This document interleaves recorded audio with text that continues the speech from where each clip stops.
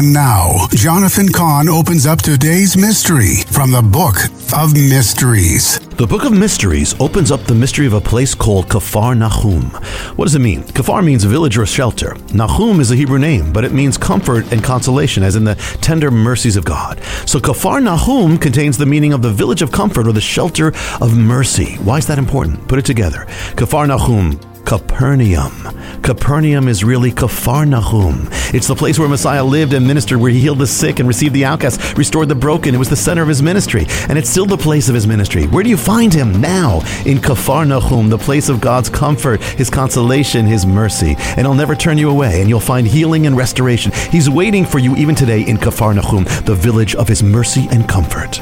The Book of Mysteries will change your life, and it's now available online and wherever books are sold. And at mysteriesbook.com. That's mysteriesbook.com.